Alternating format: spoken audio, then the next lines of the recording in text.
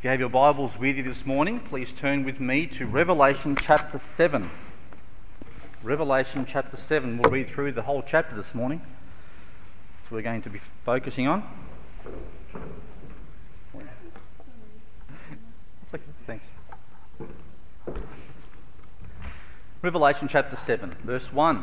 And after these things, I saw four angels standing on the four corners of the earth, holding the four winds of the earth, and the wind should not blow on the earth, nor on the sea, nor on any tree. And I saw another angel ascending from the east, having the seal of the living God, and he cried with a loud voice to the four angels to whom it was given to hurt the earth and the sea, saying, Hurt not the earth, neither the sea, nor the trees, till we have sealed the servants of our God in their foreheads. And I heard the number of them which were sealed, and there were sealed 144,000 of all the tribes of the children of Israel. Of the tribe of Judah were sealed 12,000. Of the tribe of Reuben were sealed 12,000. Of the tribe of Gad were sealed 12,000. Of the tribe of Asher were sealed 12,000. Of the tribe of Nephthalim were sealed 12,000. Of the tribe of Manasseh were sealed 12,000. Of the tribe of Simeon were sealed 12,000. Of the tribe of Levi were sealed 12,000. Of the tribe of Issachar were sealed 12,000. Of the tribe of Zebulun were sealed 12,000. Of the tribe of Joseph were sealed 12,000. Of the tribe of Benjamin were sealed 12,000.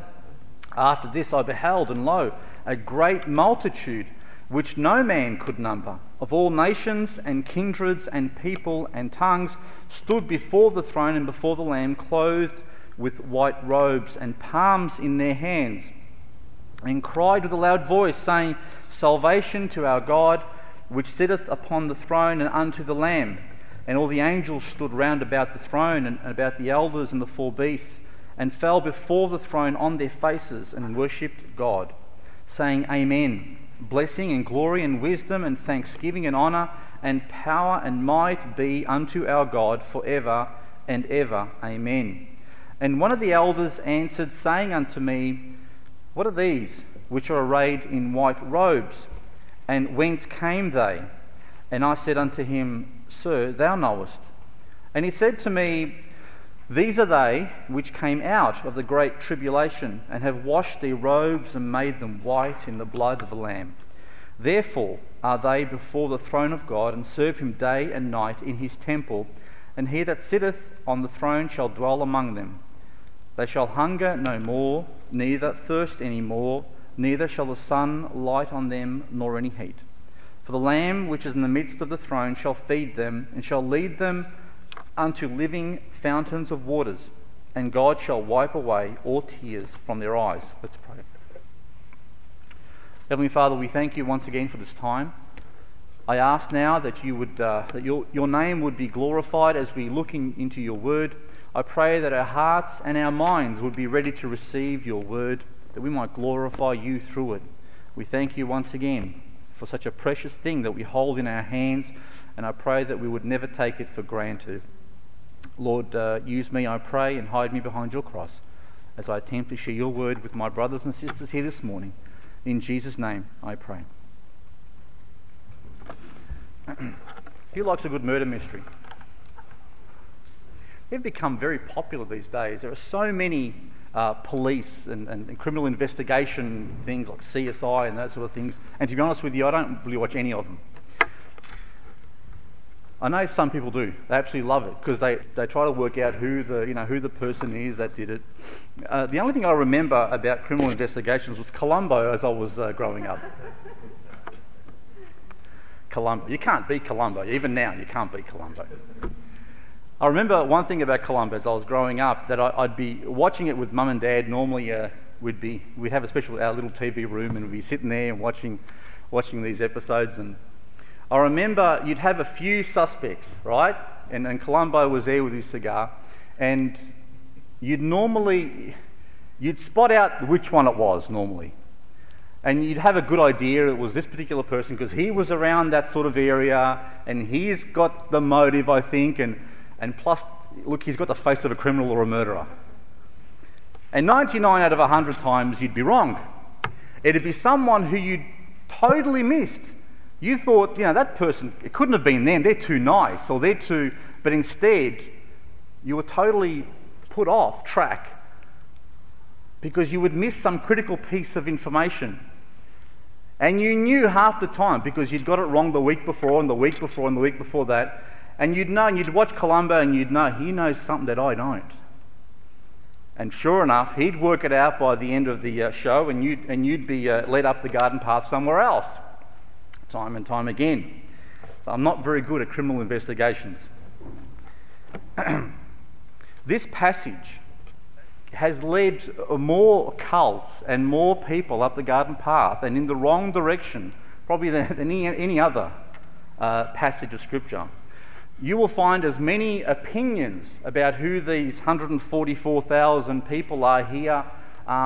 You'll find as many opinions and as many ideas about these people as there are cults and different denominations. And I think and I believe that the problem with most of them is they've missed a critical piece of information. And we're going to start off with that first. As I mentioned to you last week, when the rapture happens, God's prophetic program with Israel starts again. The church is out of the way, and God's program with Israel starts up again, and as sure as it finished up thousands of years before, it starts up again, and God continues with his program. So when we read Revelation, the key that we need to keep in mind is that Israel is that special thing you need to keep at the forefront of your thinking. It's Israel that God is dealing with. It's Israel that's at the focus of the book of Revelation, not the church. The church is out of the way. The church has been taken out. We're already in heaven. God's now dealing with Israel and the last 7 years. So the Gentiles are no longer the focus of God's program, although the Gentiles are included in that program, but God's program is focused on the Jews. Now today we're going to look at this specific chapter here, whose focus is really on the existence of a group of men who obviously are very special to God, because not only are they mentioned in this chapter, but they're also mentioned in chapter 14. They're repeated again, and there's a few more references to them as well in the book of Revelation. So we're going to look at this chapter today. We're going to try and dissect it a little bit and get an idea about who these people are. But to put our minds right, to put us in the right frame of mind, I want us to go back to Matthew chapter 24 again, just to see how Jesus explained this end times to his disciples, who were Jews, by the way, when they asked him about what the end of the world would be like. Matthew chapter 24.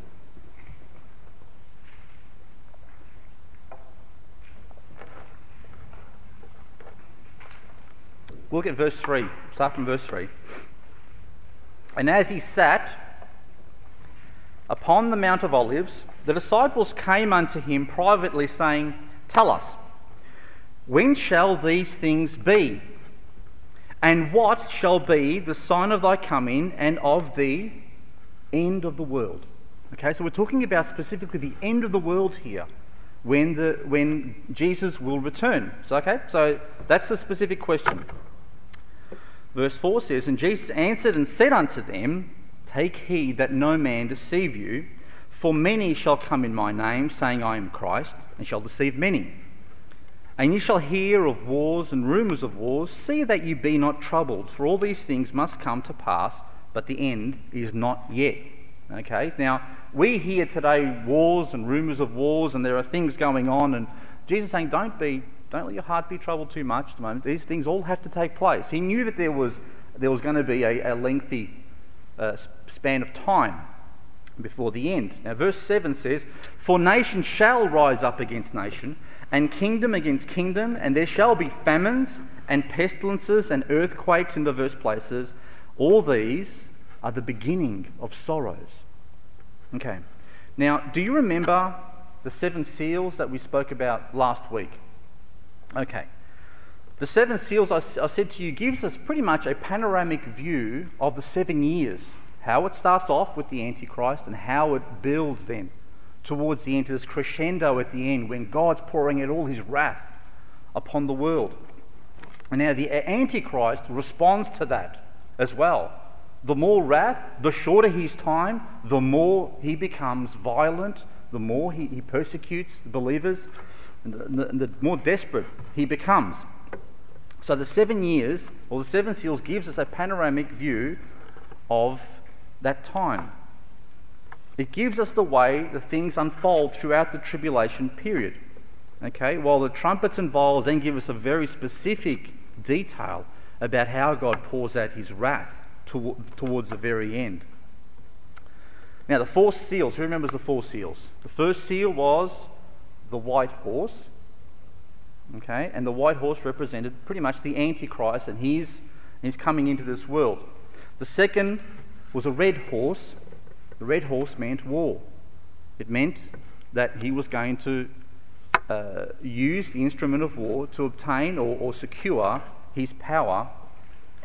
Then you had the third seal, which was a black horse, and he had a pair of balances in his hand, and he said that food was going to be scarce. So as a result of war, and this is a natural progression which happens most times, you'll find a shortage, okay, and people are going to struggle with that. And then the fourth one was a pale horse, and death and hell were the ones who were following along. It meant that many people were going to die, and it says that they were going to die, a fourth of the earth was going to die, to be killed with the sword, with hunger, with death, and with beasts. Now, look at Matthew 24, verse 9. Now, we've gone through these beginning of sorrows here. We've gone through these things where the Antichrist has come in, the beginning of sorrows is taking place. Verse 9 says, "Then shall they deliver you up to be afflicted, and shall kill you, and ye shall be hated of all nations for my name's sake." Now, there's an interesting part of this verse, and it says, "Ye shall be hated of all nations for my name's sake." I don't know, as Christians, we're not hated by all nations. In fact, we Christians are the majority in many nations in this world. This specific group are going to be hated by every nation at this specific time. So after they go through this beginning of sorrows, after they go through these first 3 or 4 seals, they are going to be, Jesus then says, "Then shall they deliver you up to be afflicted, and shall kill you, and ye shall be hated of all nations for my name's sake." Verse 10 then says, "And then shall many be offended, and shall betray one another, and shall hate one another." Now, what has that got to do with anything? Well, if you remember, the beast, or the Antichrist, institutes a mark on people's heads. And if you didn't have that mark, you couldn't do what? You can't buy or sell. That puts people in a very precarious position, doesn't it? If you ain't got a mark on your hand or on your forehead that you had pretty much allegiance to the Antichrist, then you were an outsider. You weren't part of the program. And it'd be very visible that you weren't part of the program because you didn't have that mark. And it says in verse 10, "And then shall many be offended, and shall betray one another." They're going to be dobbing each other in. As the pressure on people grows, to conform to the Antichrist program, they are going to be betraying each other, betraying people who maybe they loved to save themselves.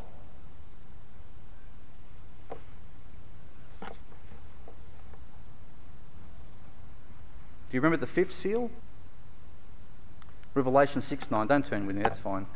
when he had opened the fifth seal, I saw under the altar the souls of them that were slain for the word of God and for the testimony which they held. And they cried with a loud voice, saying, How long, O Lord, holy and true, dost thou not judge and avenge our blood on them that dwell on the earth? And white robes were given unto every one of them, and it was said unto them that they should rest yet for a little season, until their fellow servants also and their brethren that should be killed as they were should be fulfilled. After the fourth seal, the Antichrist, or at the fourth seal also, the Antichrist is on the attack. He's looking to destroy his opposition and to destroy the saints of God. He will go about to try to kill the two witnesses and fail until God allows him to kill the two witnesses. He will try to kill believers. He will use other people to weed them out, to dob them in. He will try to destroy the Jews and the 144,000. I want you to notice something about the fifth seal. What is it? Well, the fifth seal is basically prayer. It's the prayer of the saints who had been either beheaded or killed for what they believe, and God's just hold on until your number is fulfilled. God promises he's going to avenge their blood.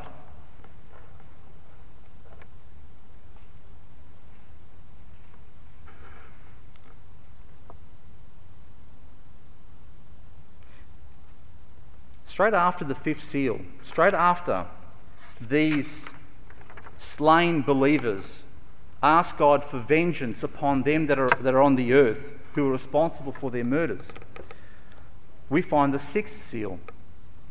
And in verse 12 it says, And then there was a great earthquake, and the sun became black as sackcloth of hair, and the moon became as blood, and the stars of heaven fell unto the earth. And verse 14 of chapter 6 says, And the heaven departed as a scroll when it is rolled together, and every mountain and island were moved out of their places. Now, keep your place in Matthew. Go back to Matthew chapter 24, verse 29 now. Because Jesus repeats the same thing. And he says, immediately after the tribulation of those days shall the sun be darkened, and the moon shall not give her light, and the stars shall fall from heaven, and the powers of the heavens shall be shaken. And then shall appear the sign of the Son of Man in heaven, and then shall all the tribes of the earth mourn, and they shall see the Son of Man coming in the clouds of heaven with power and great glory. Chapter 7 in Revelation gives us, we've had the bad news of chapter 6, all the breaking of the seals. Chapter 7 now gives us the good news of the tribulation. The good news. The thing to look forward to. Let's go over this good news. In Revelation chapter 7 verse 1. The good news basically is that God has a program, and there are going to be faithful men and women, but in this case specifically men, who are going to evangelize the world. In the face of all this adversity, in the face of this persecution and tribulation, these men are going to convert millions. Revelation 7:1 says, And after these things I saw 4 angels standing on the 4 corners of the earth, holding the 4 winds of the earth, that the wind should not blow on the earth, nor on the sea, nor on any tree. And I saw another angel ascending from the east, having the seal of the living God, and he cried with a loud voice to the 4 angels to whom it was given to hurt the earth and the sea, saying, Hurt not the earth, neither the sea, nor the trees, till we have sealed the servants of our God in their foreheads. Now, what are the 4 corners of the earth? Does anyone know where that is? No one knows where the exact 4 corners are? No. Very simply, the four corners of the earth correspond to the four directions: north, south, east and west. The earth is not a square, and we know that. We speak of the four winds of heaven, don't we? Which are north, south, east and west, and where they specifically come from. And this is the way that Scripture describes this thing. They were standing on the four corners of the world, which means the four directions. You look in, there were the angels, which covered the whole globe. Now I want you to notice that one angel commands the other four angels not to hurt the world, not to hurt the earth, until the servants of God had been sealed, until their full number had been sealed on their forehead. Correct? He says, hold off on doing that sort of stuff. Now, we don't see any destruction of sea, trees, or earth until the fifth seal in chapter 8. Turn to chapter 8.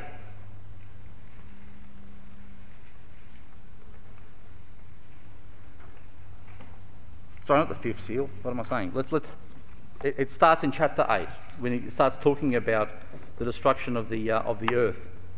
Chapter 8 says, "And when he had opened the seventh seal, there was silence in heaven about the space of half an hour.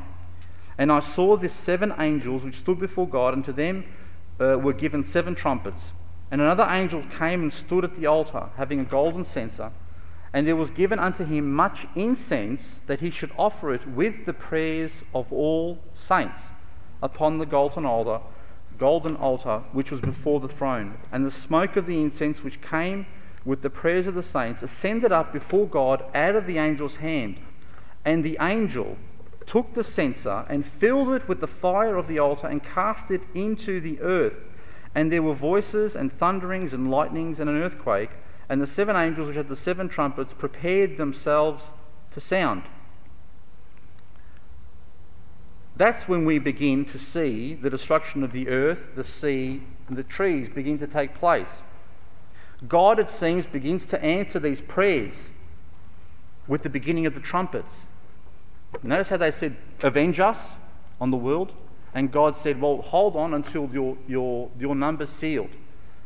Then God says to the angels, "Don't start destroying the earth until their numbers are complete, until their numbers are sealed."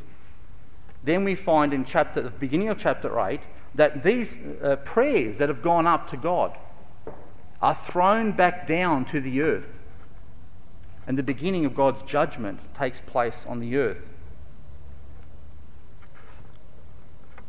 This means that by the first trumpet sound, all 144,000 have been sealed.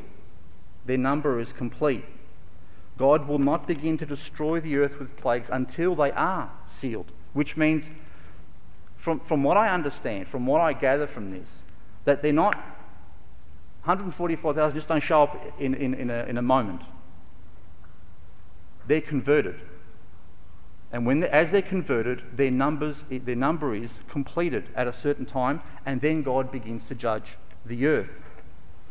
This is reinforced by the fact that the locusts of the fifth trumpet are told to keep away from the men with this seal on their foreheads. God says to the locusts that come up from the abyss, you can hurt any person as long as they don't have that seal on their foreheads.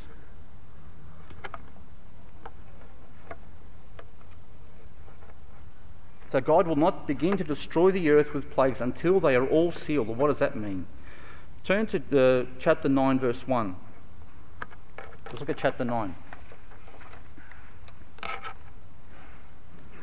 "And the fifth angel sounded, and I saw a star fall from heaven unto the earth, and to him was given the key of the bottomless pit.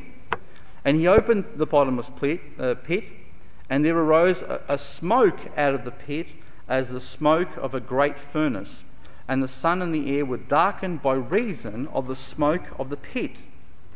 And there came out of the smoke locusts upon the earth, and unto them was given power, as the scorpions of the earth have power." Now verse 4 says, "And it was commanded them that they should not hurt the grass of the earth, neither any green thing, neither any tree, but only those men which have not the seal of God in their foreheads. God is still holding back judgment from the earth. He's holding back the full outpouring of his wrath because of these men, so they can complete their work. These men who are sealed on their foreheads. Now the seal, what is it? How does it mean? What does it mean that they're sealed? Is it the same thing? Because the Bible talks about the Christian being sealed, does it not? In Ephesians chapter 1:3, it says, "In whom ye also trusted, after that ye heard the word of truth, the gospel of your salvation, in whom also after that ye believed, ye were sealed with the Holy Spirit of promise." We were sealed. Are they sealed? I would say they are as well. I would say they are sealed the same way. But there's something else. There's an added dimension to their sealing. It says they will be specifically marked by God on their foreheads. Let's see what type of seal it is. Revelation chapter 14 verse 1.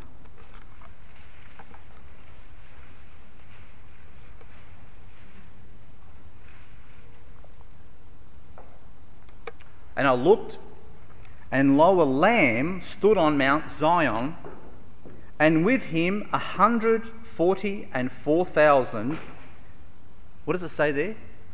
Having his Father's name written in their foreheads." These men are going to have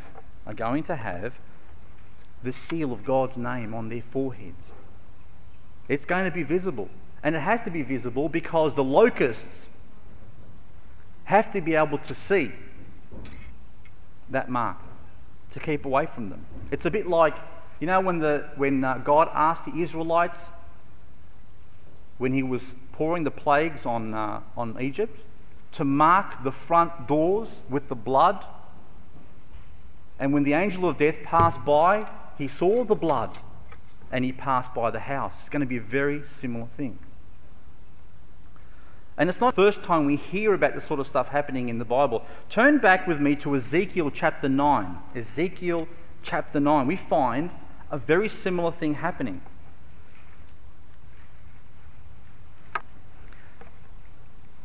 Ezekiel chapter 9 verse 1 says, "And he cried also in mine ears with a loud voice, saying, Cause them that have charge over the city to draw near, even every man with his destroying weapon in his hand. And behold, 6 men came from the way of the higher gate, which lieth toward the north, and every man a slaughter weapon in his hand. And one man among them was clothed with linen." And look what he had, "with a writer's inkhorn by his side. And they went in and stood beside the brazen altar. And the glory of God of Israel was gone up from the cherub, whereupon he was, to the threshold of the house. And he called to the man clothed with linen, which had the writer's inkhorn by his side. And the Lord said unto him, Go through the midst of the city, through the midst of Jerusalem, and set a mark upon the foreheads of the men that sigh and that cry for all the abominations that are done in the midst thereof." God asked this specific person to mark these people. They were marked men with ink. And these men were the ones who cried because of the sin of their people. The seal on the foreheads of these 144,000 will be a visible seal. It will be like the ownership. You know when they brand a cattle? And it's got the, what's it called there, the ranch, whatever the ranch's symbol or whatever it might be. They are going to be sealed. That seal will be a seal of ownership. When other people see those men, they will know that they are owned by God, in defiance of the other seal that's happening at the same time. Because in Revelation 13 verse 16 it says, "And he causeth," he, the beast or the Antichrist, causeth all, both small and great, rich and poor, free and bond, to receive a mark in their right hand or in their foreheads, that no man might buy or sell save he had that mark, or the name of the beast, or the number of his name. The name of the beast. Either way, you're identified. You're in one camp or the other. With these 144,000, they identified. They'll have a very different name on their foreheads to the other people, or these other people will have it on their hands as well, or alternatively on their hands and foreheads. They will be very easy to distinguish. They will be very noticeable. They're going to stand out like a sore thumb. The Antichrist will have his seal upon people. And I want to remind you as well, anyone who has the seal of the Antichrist, was there a chance for them to go to heaven? None. No chance. No chance. Once you receive the mark of the beast, there is no chance. You are owned. That's it. Finished. And with these men, once they've got God's seal upon their foreheads, that's it. They are God's. They will be marked men on this planet. Not only will they not be able to buy and sell because they don't have the other mark, but they are going to be very noticeable. Let's see who these people are. Let's go to Revelation 7:4.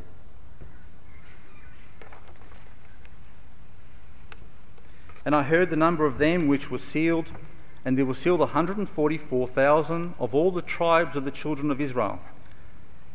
Of the tribe of Judah were sealed 12,000. Of the tribe of Reuben were sealed 12,000. Of the tribe of Gad were sealed 12,000. Of the tribe of Asher were sealed 12,000. Of the tribe of Nephthalim was sealed 12,000. Of the tribe of Manasseh was sealed 12,000. Of the tribe of Simeon was sealed 12,000. Of the tribe of Levi was sealed 12,000. Of the tribe of Issachar was sealed 12,000. Of the tribe of Zebulun was sealed 12,000. Of the tribe of Joseph was sealed 12,000. Of the tribe of Benjamin was sealed 12,000. That's a very long description of who's going to be marked here. And as I said to you before, as many cults as there are in the world, that's as many interpretations as people have of this specific passage about who these people are.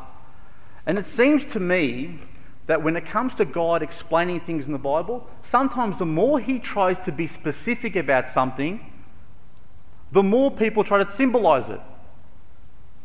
Have you noticed that? Now God specifically says here they are going to be of the tribes of the children of Israel. Then he goes the next step and he says, you know what? I'm going to tell you exactly which tribes we are going to mark and how many of each tribe we are going to mark. But it seems that you look and you compare the different theologies that a lot of these people have, and if they don't have a dispensational view and they try to fit the church into this thing, they come up with all these convoluted and crazy ideas. God specifically saying they are the children of Israel. Can anyone put up their hand as to who's part of the children of Israel here? No children of Israel? Okay, which tribe? No, obviously there's no tribes here either, because no one's got any clue about what tribe. Not only does God say that these men are the children of Israel, he then goes on to make it more obvious about when he describes all the tribes. And he describes all the tribes except for Dan, by the way, which is an interesting point. He then goes on in chapter 14 to describe them even further. If you go to chapter 14, verse 3, chapter 14, verse 3 says, and they sung as it were, this is the 144,000, and they sung as it were a new song before the throne, and before the four beasts and the elders, and no man could learn that song but the 144,000, which were redeemed from the earth. These are they which were not defiled with women, for they are virgins. These are they which follow the Lamb whithersoever he goeth. These were redeemed from among men, being the first fruits unto God and to the Lamb. and in their mouth was found no guile, for they are without fault before the throne of God. Now, let me just summarise that. These 144,000 know a song that no one else knows. We don't know it. They are singing a particular song that only they know and no one else outside of them. I want to remind you that there was also the very next verse in chapter 7, after it introduces the 144,000, explains, it then says there's a multitude of people. So it distinguishes between a specific number and then multitudes which no man can number. So God is being more and more specific. I don't know how else you could put this. It says that these are men, and we know they have to be men because they haven't defiled themselves with women. Okay?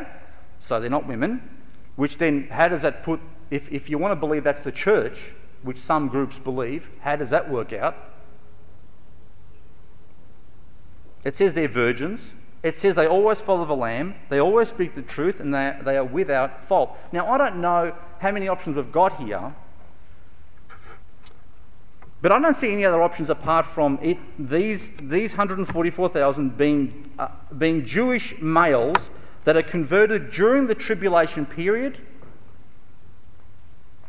But men seem to, where there are no options, to create some options. It's a bit like, in the book of Genesis, God says, on the first day he created such and such, second day he created such and such, third day he created such and such, and at the end of every day he says, and there was evening, and there was morning, and then the following day. The more detail God puts in just to make sure that people are clear about that these are actual days, the more people then find on how they can turn these things into millions of years. Now, I don't know how millions of years are able to have an evening and a morning, but it seems the more God is specific, and in this case he's very specific about who these men are. He can't be more specific. If God wanted to tell us if these were Jews, how else could God have told us other than what he did? So basically, these are, and there's no doubt about it, these are 144,000 Jewish males.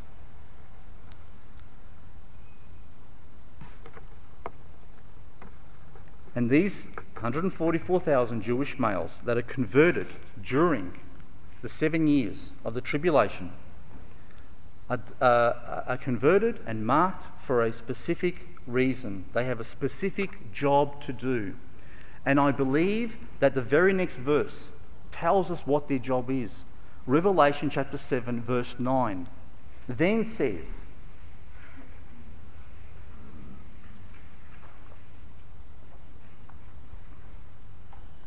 after this, so after the introduction of these 144,000, after this, I beheld, and lo, a great multitude, which no man could number, of all nations and kindreds and people and tongues, stood before the throne and before the Lamb, clothed with white robes and palms in their hands, and cried with a loud voice, saying, Salvation to our God, which sitteth upon the throne, and unto the Lamb.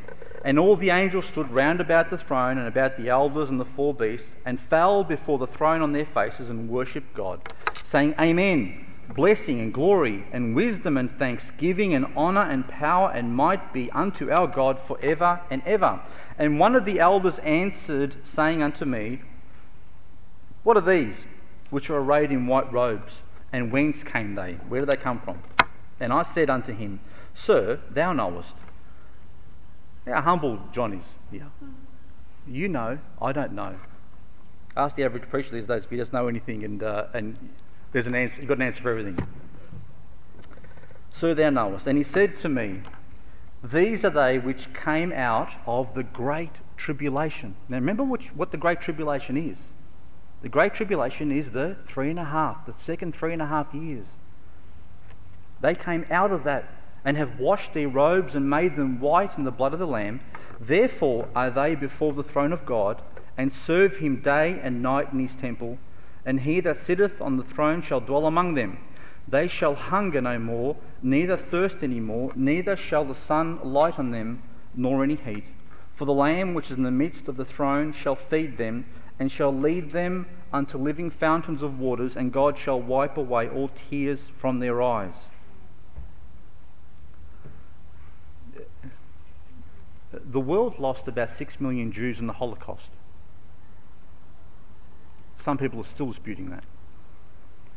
And they were killed in the most horrific ways, because some people had it in their mind that it was a better thing to exterminate them and get them out of the way because they were troublesome, than to allow them to live. That pales into insignificance compared to the slaughter that will take place during the Great Tribulation. There will literally be millions of people who will be killed.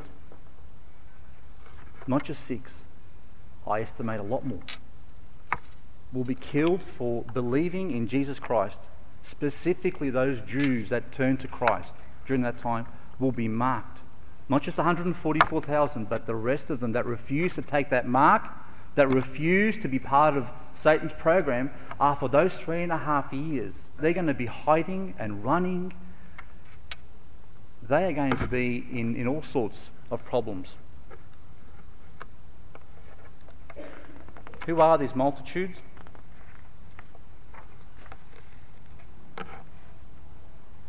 It seems that during the tribulation, many people will be saved.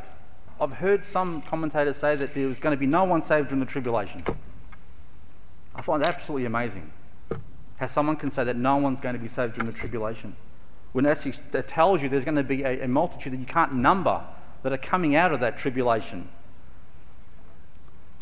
There will be many people who will be saved and turn to Christ, and despite the best efforts of Satan to try and destroy these, to wipe them off the face of the earth, as well as the 144,000, I want to tell you something. These 144,000 are going to be able to convert these millions of people. You know what their job is going to be? They're going to be the evangelists of this world. And they are going to do such an incredible job in such a short amount of time that the world has never seen that sort of result. As a side note, I want you to notice what the people are actually waving with the white robe. What have they got in their hands? Palms. Do you remember the last time you heard about palms being waved in the Bible? What was happening? Jesus was riding triumphantly into Jerusalem. You know why they're waving the palms again now? The very same thing. Jesus is about to ride triumphantly into this world and enter Jerusalem. What's the main purpose of these men? It's to preach the gospel as it has never been preached before.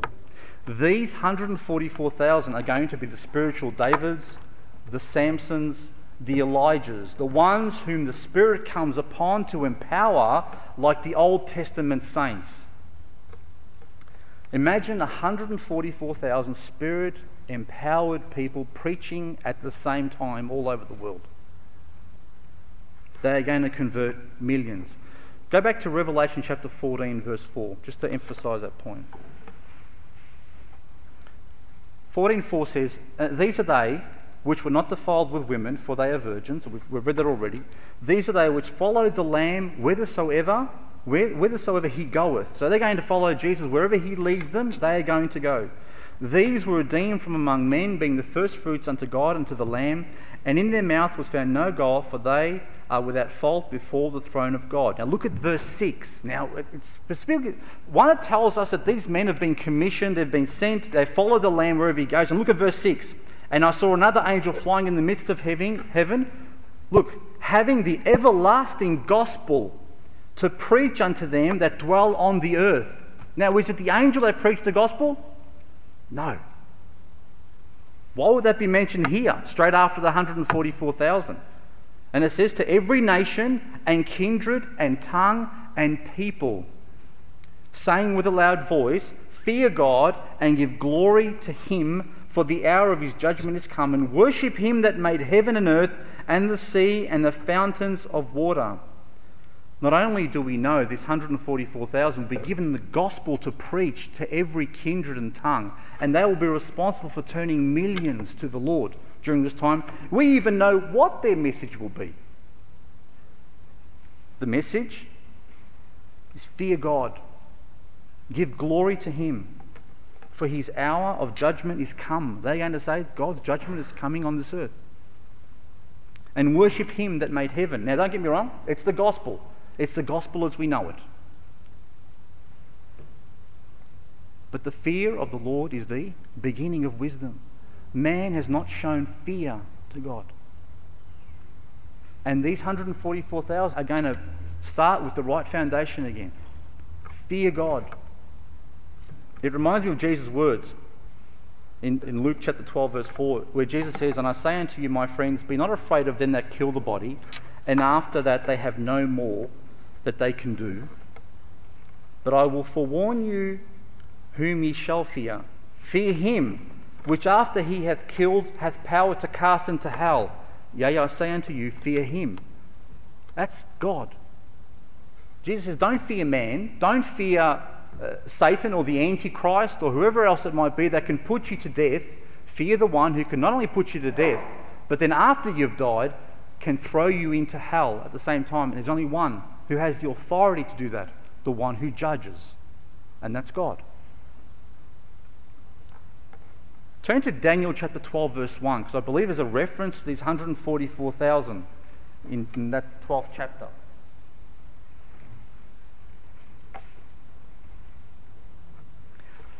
Daniel chapter 12 verse 1. "And at that time shall Michael stand up, the great prince which standeth for the children of thy people." Michael, the archangel, will protect the children of Israel. "And there shall come a time of trouble, such as never was since there was a nation, even to that same time. At that time thy people shall be delivered, every one that shall be found written in the book. And many of them that sleep in the dust of the earth shall awake, some to everlasting life, and some to shame and everlasting contempt." Now look at verse 3.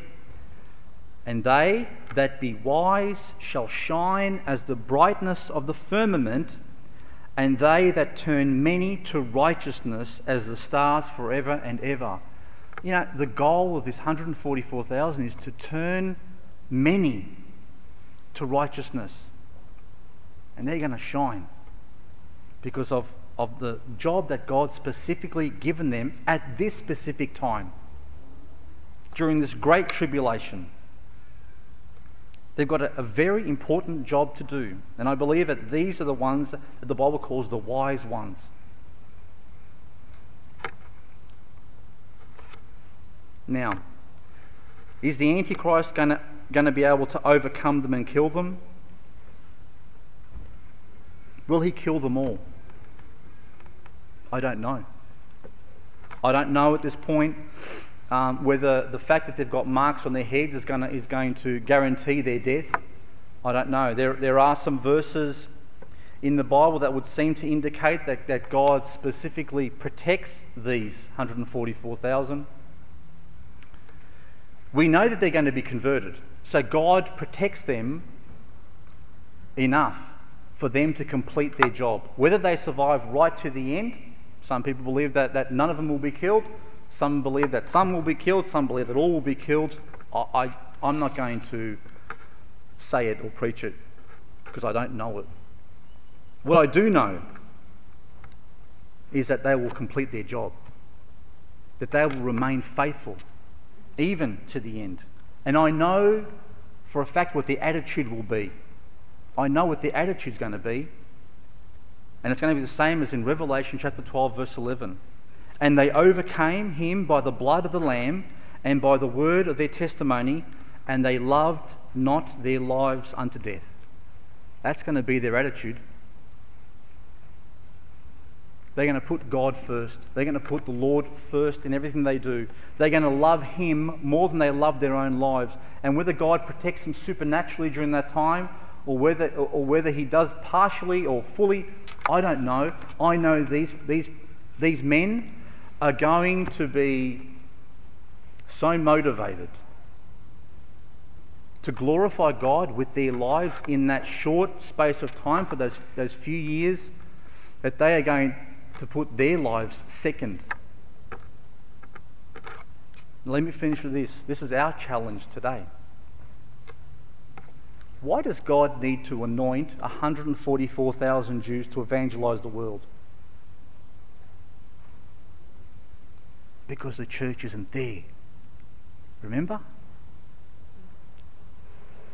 There's no 144,000 now. Who's responsible to evangelize this world today? We are. We are, or should be, the spiritual 144,000 of our generation. We should be those ones today who lived as they do, who overcame by the blood of the Lamb, by the word of our testimony, and didn't love our lives to death. We should have the boldness to proclaim the gospel of Jesus today. Not that we should wait for these 144,000 to come to the tribulation. We need to be the spiritual 144,000 of our generation. We should be the ones who overcome daily by the blood of Jesus, by our testimony. I'm afraid that all too many people who call themselves Christians, who call themselves by the name of the one they profess to belong to and to follow,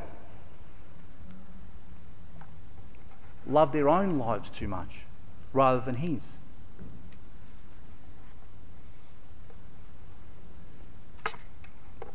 And that death is something to fear.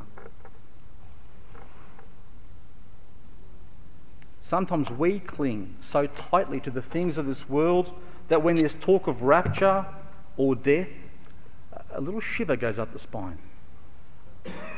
Because you know there's something wrong. In your heart of hearts, you know there's something wrong. You don't have the confidence to face Jesus.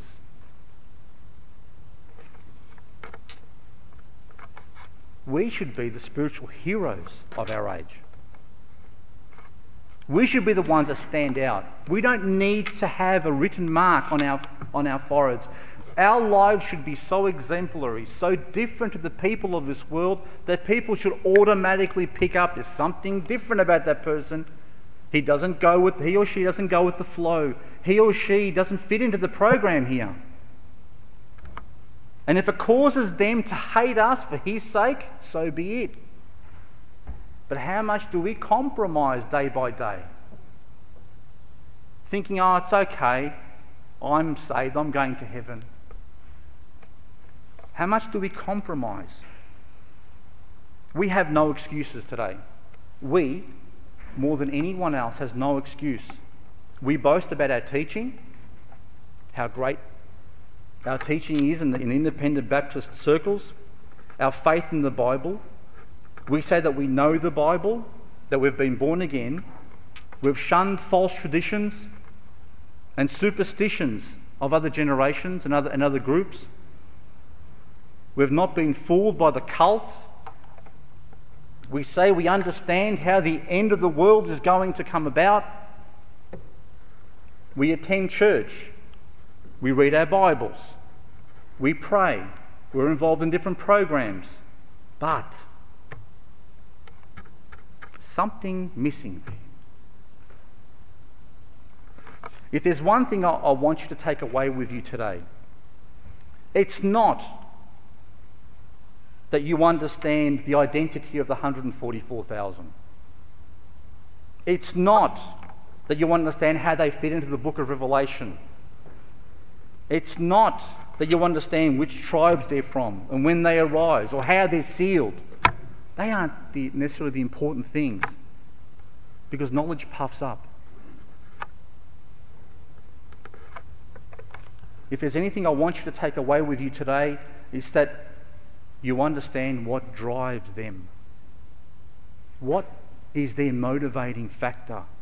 What causes them in the midst of that persecution, in the midst of being chased by the devil himself? What causes them to live in such faith and boldness? What causes them to be so successful in the way they're able to reach people? Is it because they know there's only a short time?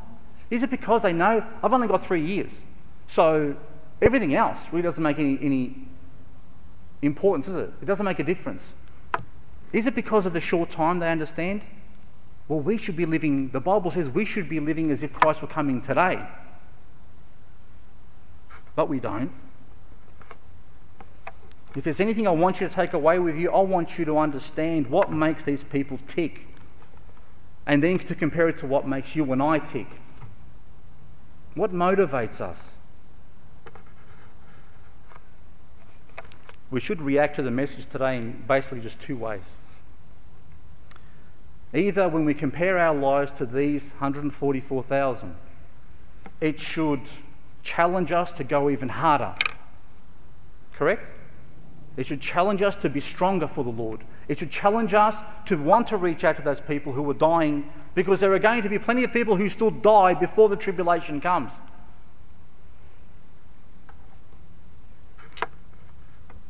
Or it could make us ashamed.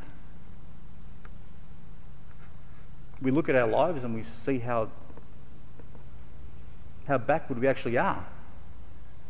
How much we lack zeal to speak to others around us, to live lives that are exemplary, to live lives in our actions, our words, and our thoughts that glorify God.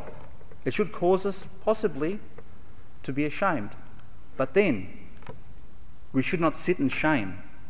We should automatically then go back to the challenge and say, I want to live for Christ. I want to be like them.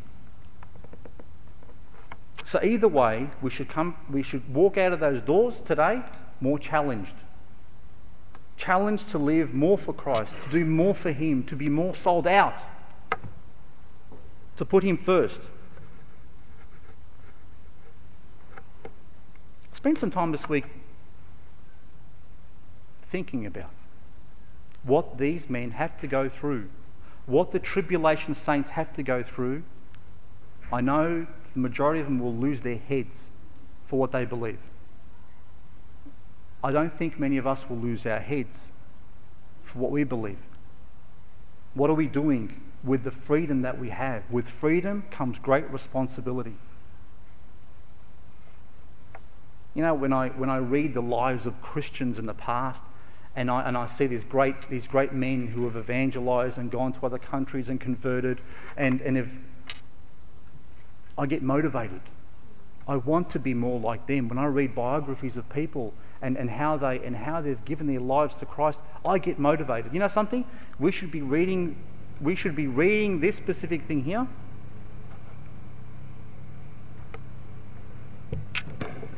No, you're still going to go.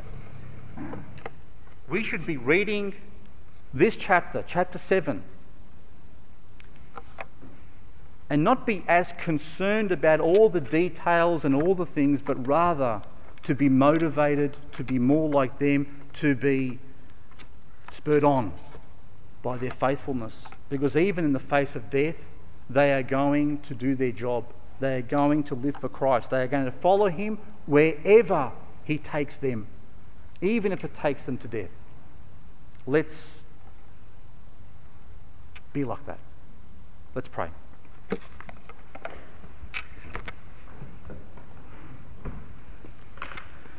Heavenly Father, we thank You once again for Your goodness to us, the grace You give us each and every day to live our lives for You. We thank You also for the mercy that comes from Your throne each and every day. They're new every morning, and we need that mercy, Lord. We thank You that You are such a patient God, and sometimes as Your children we become very lazy. Lord, I pray that we would live lives that are more like these 144,000. I pray that we would be motivated to put You first in our lives, not to put You second or third or fourth, but to live lives that stand out in this generation. to live lives as the evangelists of this world. That's what you've called us to. You've called us to spread the gospel now, not to wait until the tribulation period. Lord, help us to see the urgency, to redeem the time for the days are evil, to understand what responsibility we have in this world. Lord, I pray that you are now glorified as we spend time together, as we look again, Lord, at your word this afternoon, as we spend some time in fellowship together. Lord, may you be glorified. You deserve it all, because in the end you've given so much for us, the undeserving ones, that we can't help but thank you for the rest of eternity. Our lives are yours. In Jesus' name I pray. Amen.